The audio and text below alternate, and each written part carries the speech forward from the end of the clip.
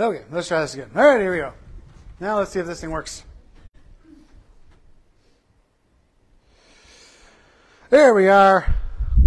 Ta ta ta ta ta ta ta ta ta. Thank you, Lord, for giving us food. Okay, here we go. Acts chapter 5. Go ahead and stand with me, if you will, for the honoring of the Lord's word. You mean Acts chapter 5, verses 12 through 16. Slowing down a little bit this week. All right, here we go.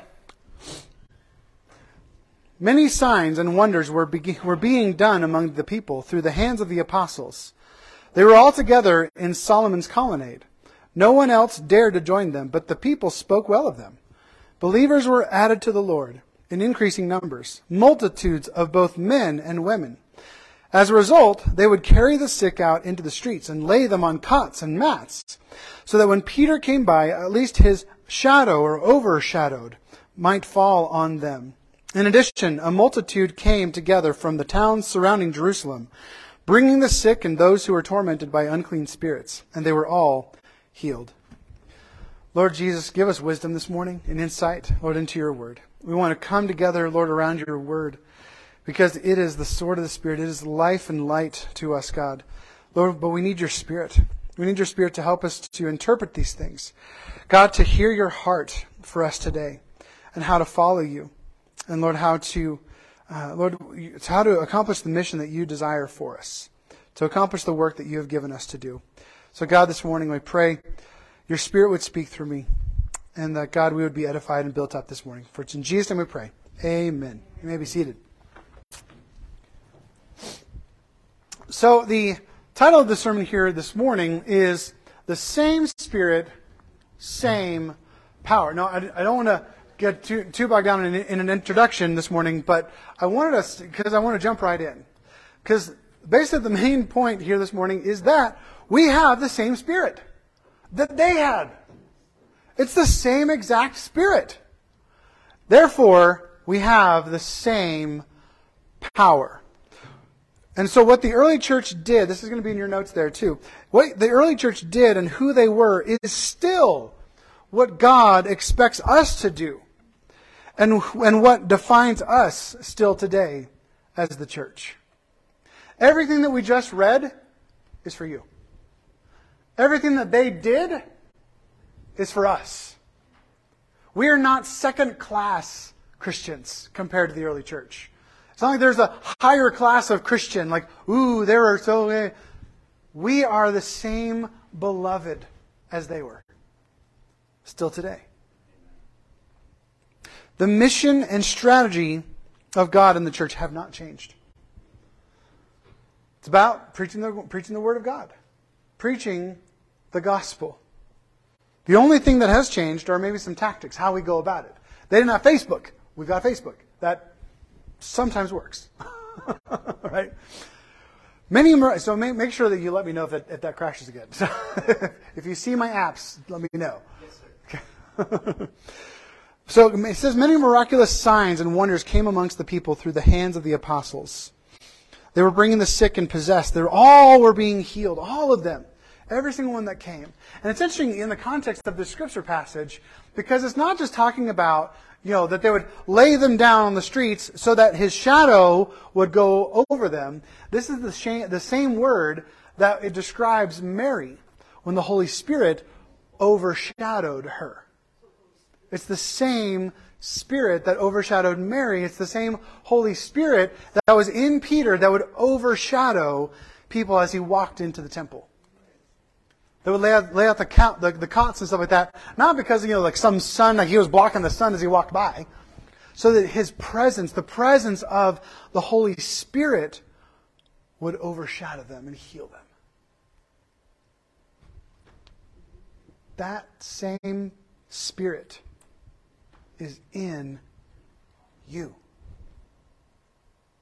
If you are a believer in Jesus Christ and you've been baptized for the forgiveness of your sins, you have received the gift of the Holy Spirit. Matthew 10, this is Jesus' mission to the disciples. He says, as you go, proclaim, the kingdom of heaven has come near. Heal the sick, raise the dead, cleanse those with leprosy, drive out demons. Freely you received, because you received the Holy Spirit free of charge. So freely give. Pour out that same Holy Spirit that has no end. The joys overflowing that have no bottom. Overflowing. Let's look at our passage here a little bit more in depth here this morning. So what does it say? And the very last part of our passage last time, it said, then great fear. This is Ananias and Sapphira when things did not go well.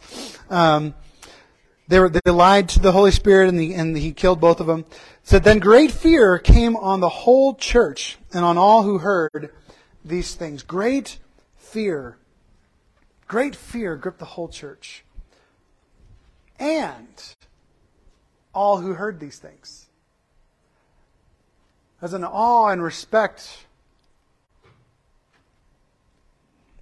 But everyone else heard about these things as well. But it's interesting because the reaction to that is verse 13. No one dared to join or to, this word means to cling to or associate with them anymore. Why? Because they were probably scared spitless. They're like, this is real. Stuff's going down. Like, this is like real stuff. Like, people are dying because they lied to the Holy Spirit. Like we talked about last week, is because the church was saying, you know that building over there, because they're in Solomon's colonnade. You know that I think you can see it in your picture. Through the colonnade is the temple. Over there is supposed to be where the presence of God is, the Shekinah dwelling presence of God on the earth. But the church is saying, no, that is shifted from there to here. And what happened when people disregarded the temple building or the tabernacle in the wilderness? Or disregarded the Ark of the Covenant? They put it on a cart and it started to wobble. A guy put his hand up and boom, died. This is not new. Ananias and Sapphira being struck dead. This is not a new thing. This is them saying, oh, this is the new temple.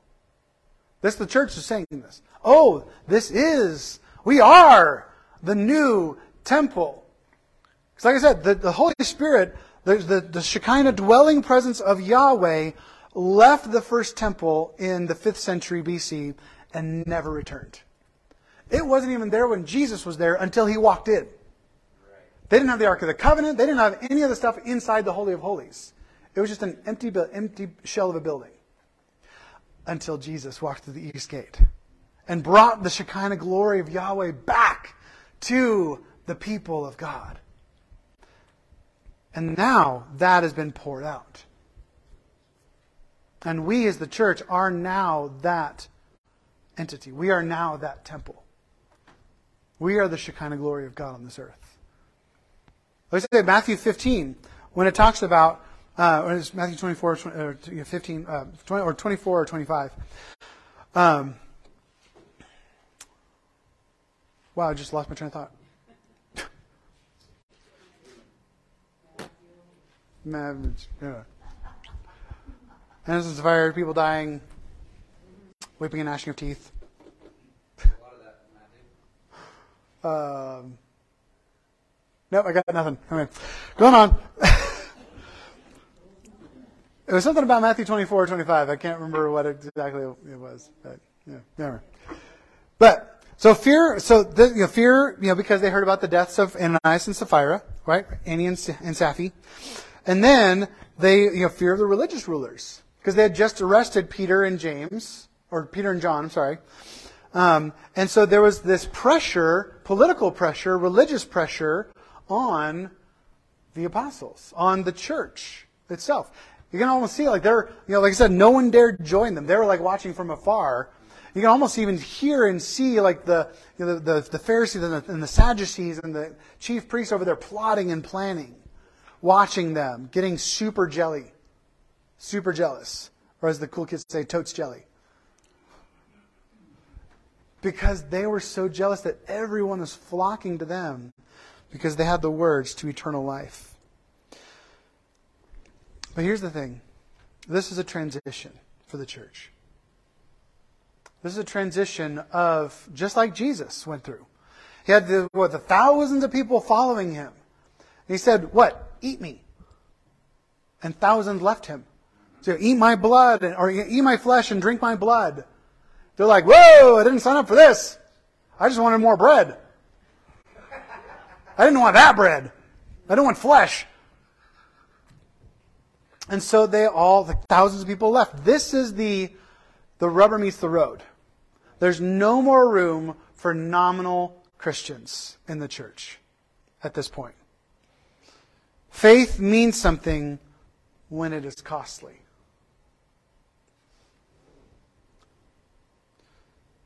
That's why I've been speaking this for, Amberlin, about 6 years or so. It was a prophecy that the Lord gave me when we were living in Cambridge.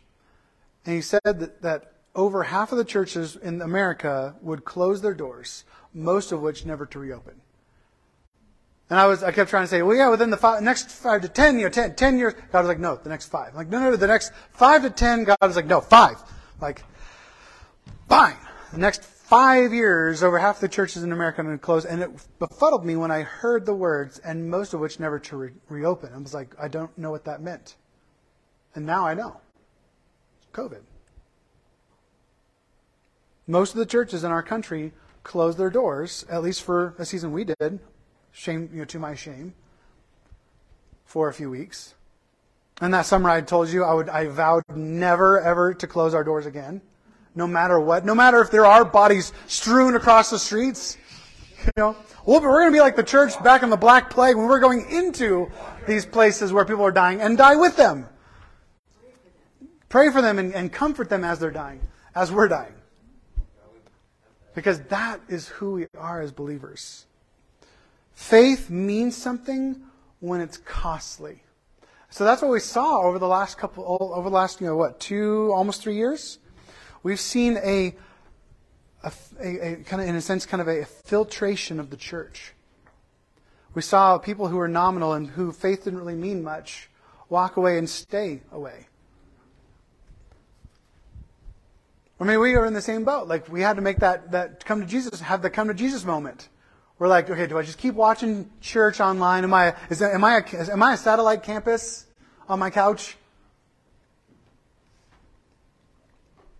But there's a whole gamut of things, especially in our church. My dad used to use this illustration for where people are at in the church. And a lot of times, so it's the core. Like this is the people who come all the time. They're members of the church. They're plugging in. They're serving.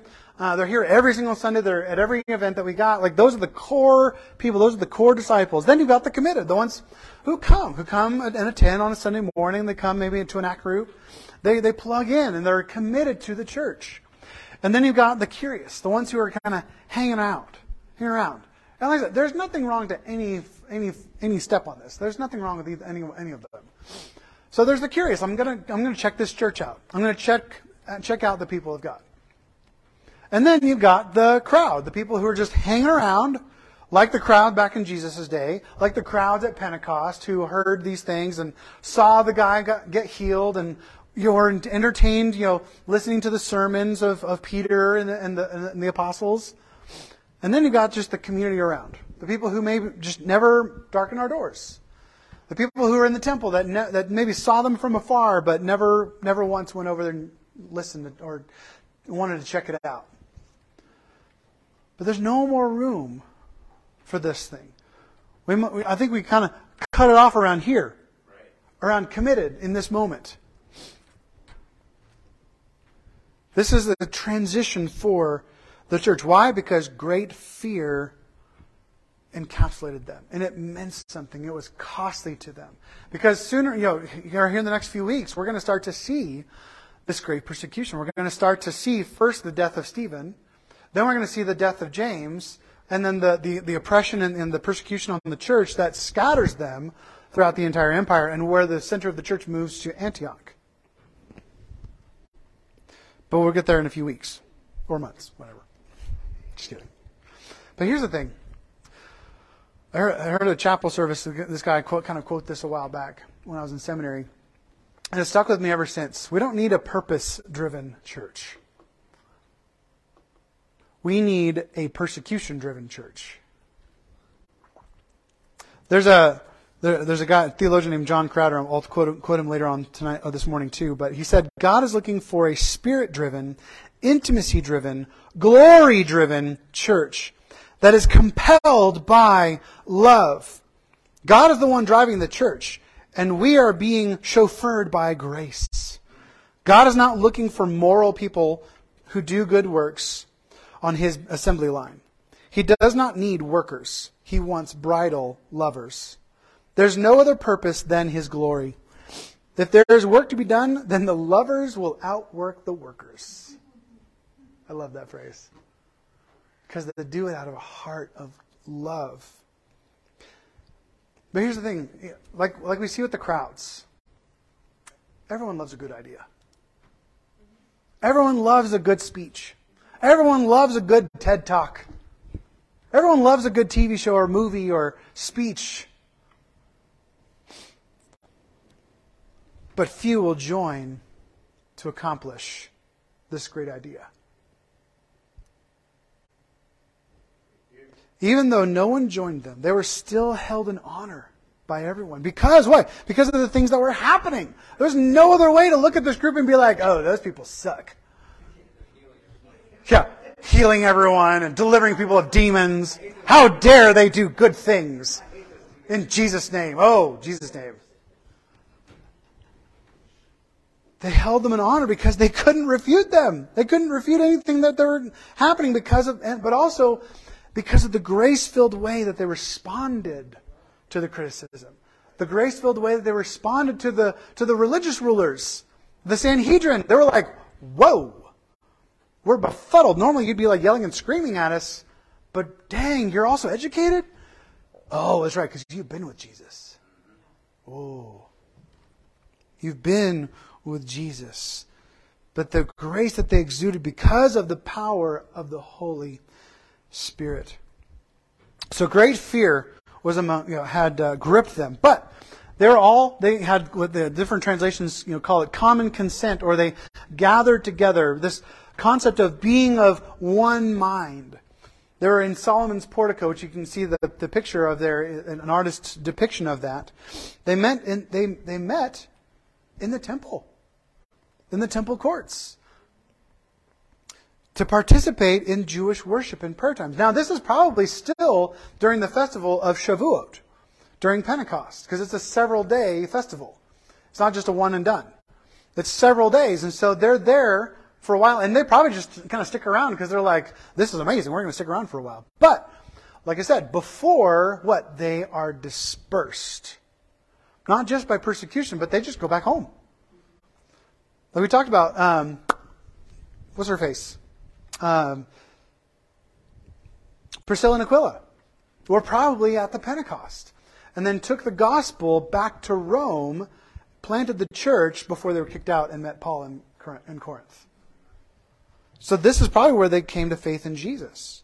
Either that or someone was there who brought the gospel back to Rome and they received Jesus in Rome because of the word of the testimony of someone who was listening. And maybe, even someone who was healed by the Holy Spirit. Like maybe they had a bum leg. They're like, oh, I'm not looking forward to that trip back to Rome. And then they're like, whoa! I'm running back home. Running back to Rome. But they would participate in the Jewish worship and prayer times, everything else, every single day. Of course, minus the sacrifice. They didn't need it anymore. They didn't need the sacrifice anymore. They were there at the prayer time to pray. They continued to devote themselves to the apostles' teaching, to the breaking of bread, to fellowship, and to prayer, both in the temple, but also, as it says, house to house. They formed community. They formed relational opportunities for personal spiritual transformation. Sound familiar? It's in our vision book. So where we get it? But here's the thing. So we have this, we are filled with the Holy Spirit. We are coming together as the church. Now what's missing? God tells us what? I've heard, in community, we hear prophecy over one another. I hear different prophetic words over myself or my wife, over us individually. But now what? What's our prayer to God? Now He's filled us with His Holy Spirit. Now what? Fill us with obedience. Fill us with obedience to fulfill your prophetic word. Fill us with obedience to do what you say. Fill us with obedience to what the Holy Spirit is showing us and telling us and instructing us and leading us and guiding us to do. Fill us with obedience. The same Spirit that was doing these things among the early church, like I said, is the same Holy Spirit that is given to each one of us. So if that's if it was the same Spirit and the same power that was healing and speaking and preaching and that was flourishing in the early church, that's available to us today. So what is our prayer? Our prayer is do it again. It's the theme of Acts. Do it again. You did it back then. Do it again. You filled your apostles with your Holy Spirit and were healing people and doing signs and doing wonders and speaking prophetically. People were being healed of leprosy, blindness, being raised from the dead. Lord, do it again. That is our prayer. Lord, do it again through us. Speak powerfully through us. Love powerfully through us.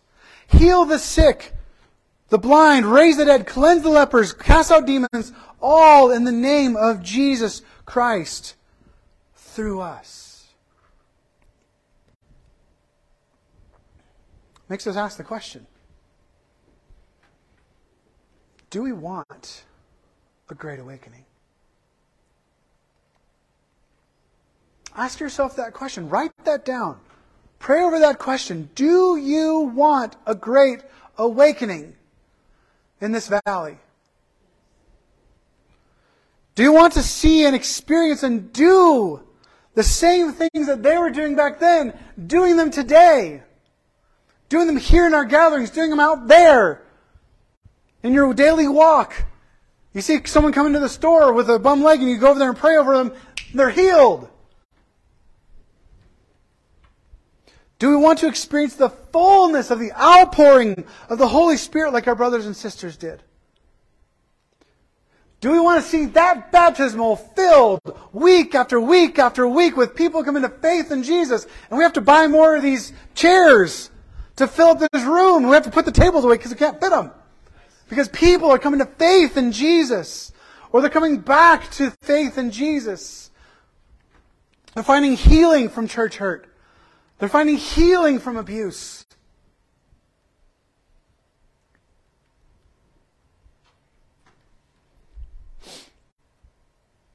Do we want to see revival?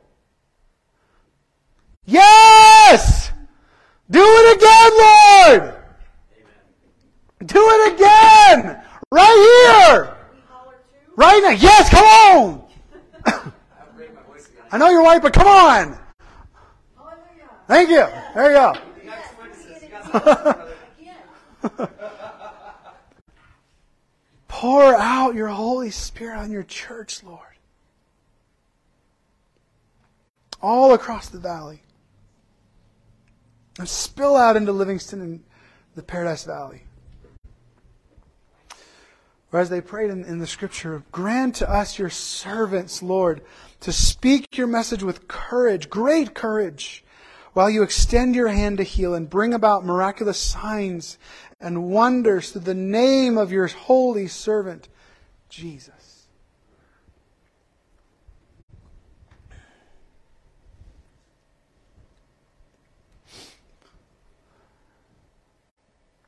So if we want God to fill us with obedience, we want Him to do it again.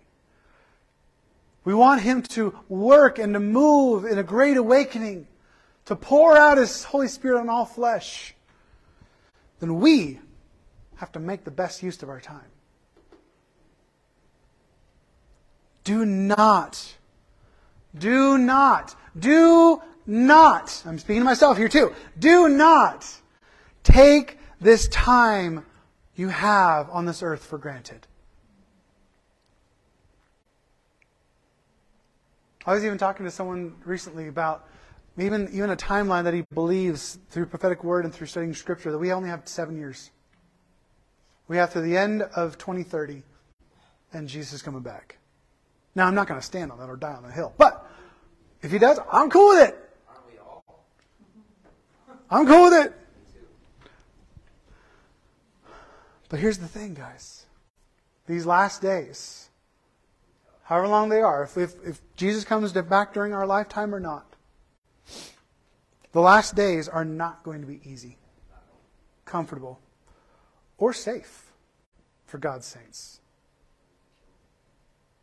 We need to be built up and encouraged in our faith today. As any opportunity you get and are given, use it as an opportunity to be built up and encouraged in your faith, in your love and your affection for the church and for Jesus Christ. Because why? Because we need that encouragement and then that building up so that we can remember these things when times and culture get even tougher. Jesus said many things to remember and be encouraged by. He ascended, but all these things, after he ascended, because he knew after he ascended there would be times of oppression and discouragement. When even their own families and their friends and their own nation would turn against them, hate them, and intentionally work against them. Jesus said God knew how many hairs were on your head as a way of you knowing that you're not alone. God sees you. He knows you. He loves you. You're not just some pawn that He uses in this world. You're not just some thing that was made in creation that has no value to Him. You are value. You are valuable and valued to your Creator God. You are beloved. He said, you matter more than the birds of the air and the flowers of the field. So don't be anxious.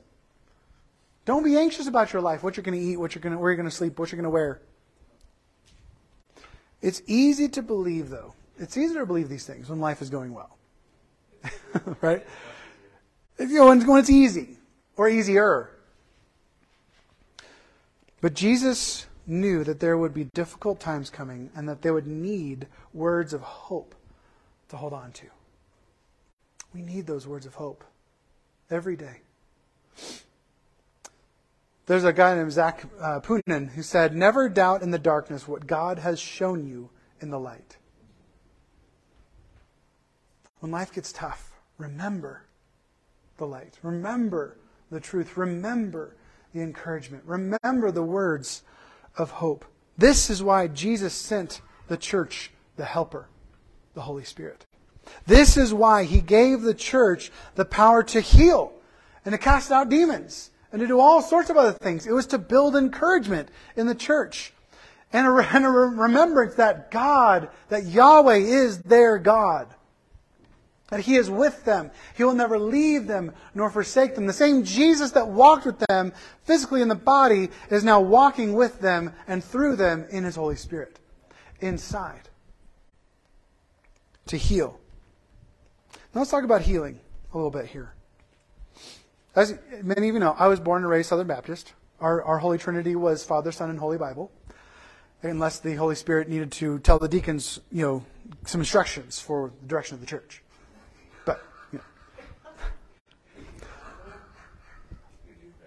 But our Holy Trinity was Father, Son, Holy Bible growing up. Southern Baptist. But not really. But it's in word it basically only we talked about the Holy Spirit, but we never really encountered or experienced the Holy Spirit. We never talked much about it. I didn't hear many sermons about the Holy Spirit at all. Or the joys of the filling of the Holy Spirit. Or who the Holy Spirit was. And healing.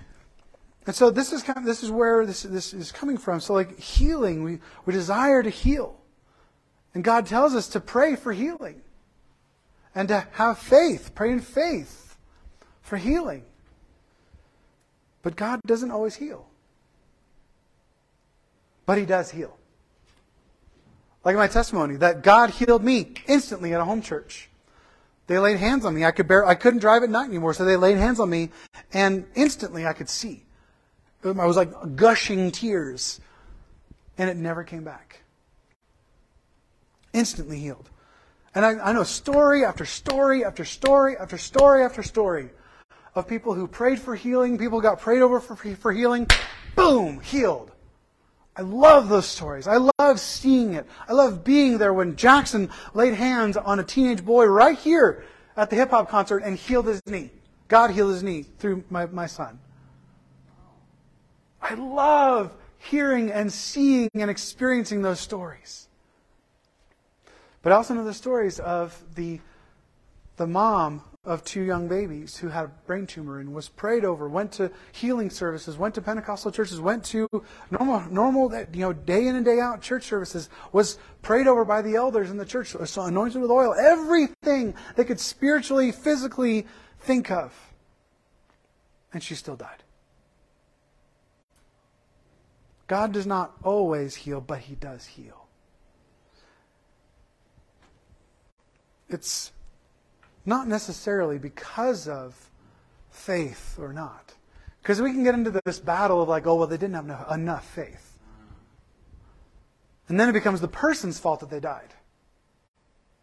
And we put the shame and the guilt upon the family even. Like, what kind of family are you that you didn't have enough faith for your wife and your mother? No wonder people are leaving the church left and right. Remember, the lame man had no faith. The lame man who Peter and John were walking into the temple, he just thought he was going to get some money. He had no faith. And he was going to get healed. And they're like, what we have, we freely give you. Get up and walk. And the dude got up and walked. He's like, whoa! Was not expecting that. He had no faith at all for healing. And yet God healed him. Other people have great faith and weren't healed. Yet God instructs us to pray for it always. Whenever whether He heals or not, we pray and remain faithful to Him, whether we receive healing or not. Because here's the thing, guys. Jesus is worth more than our personal healing. There's a wonderful, beautiful story. I've told it before. I don't know if you remember it. This lady named Charlotte Elliott was, wonderful, beautiful young lady, had a family. And one day in her early 30s, she was struck with chronic, severe pain. Bedridden. Wasn't, sitting in a wheelchair when she could. And a pastor came over and she just lashed out at him. But then the pastor ministered to her and loved on her and showed her the love of Jesus. And prayed for healing, but she never received it.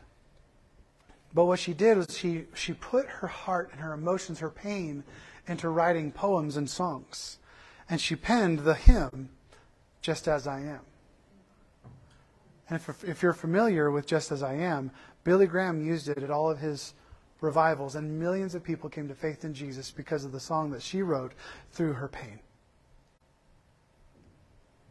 God is painting a beautiful tapestry. And sometimes He has to use dark colors. Health is not the ultimate goal. Love and glory to God is our ultimate desire. Pray for your desires. Pray to be healed. Right? There was, a few years ago, there was a lady that came, and I felt that the Lord is telling me to pray over someone that was physically sick, had a physical ailment. And we prayed over her. We gathered the elders and anointed her with oil. And not to my knowledge, she wasn't healed to my knowledge. She might have been later, but I don't know. But God calls us to pray. Pray for your desires. Be honest with God and the church for those who you are praying over you. Be honest with your heart.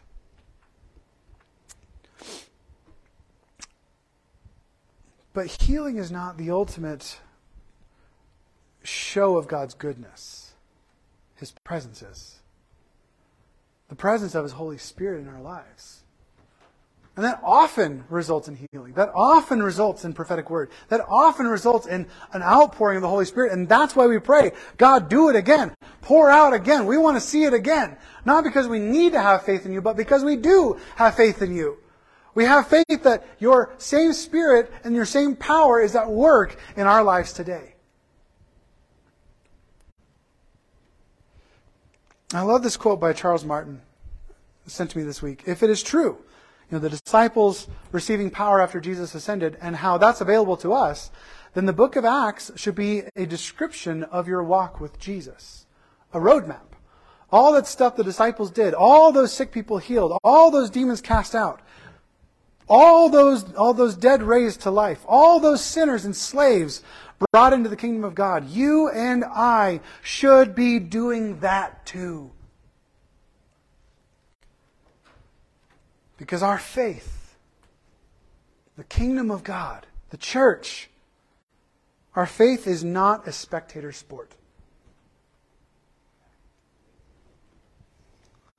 Because we have the same Spirit that empowered them. And the same power to empower us today for obedience. And when God is saying, go and pray, go and lay hands, go and do, we have faith to go and do. Because we trust that it's the same Spirit that was at work in the apostles, early church. And God can do it again. God can do it again. Do you have faith in that? That God can do it again.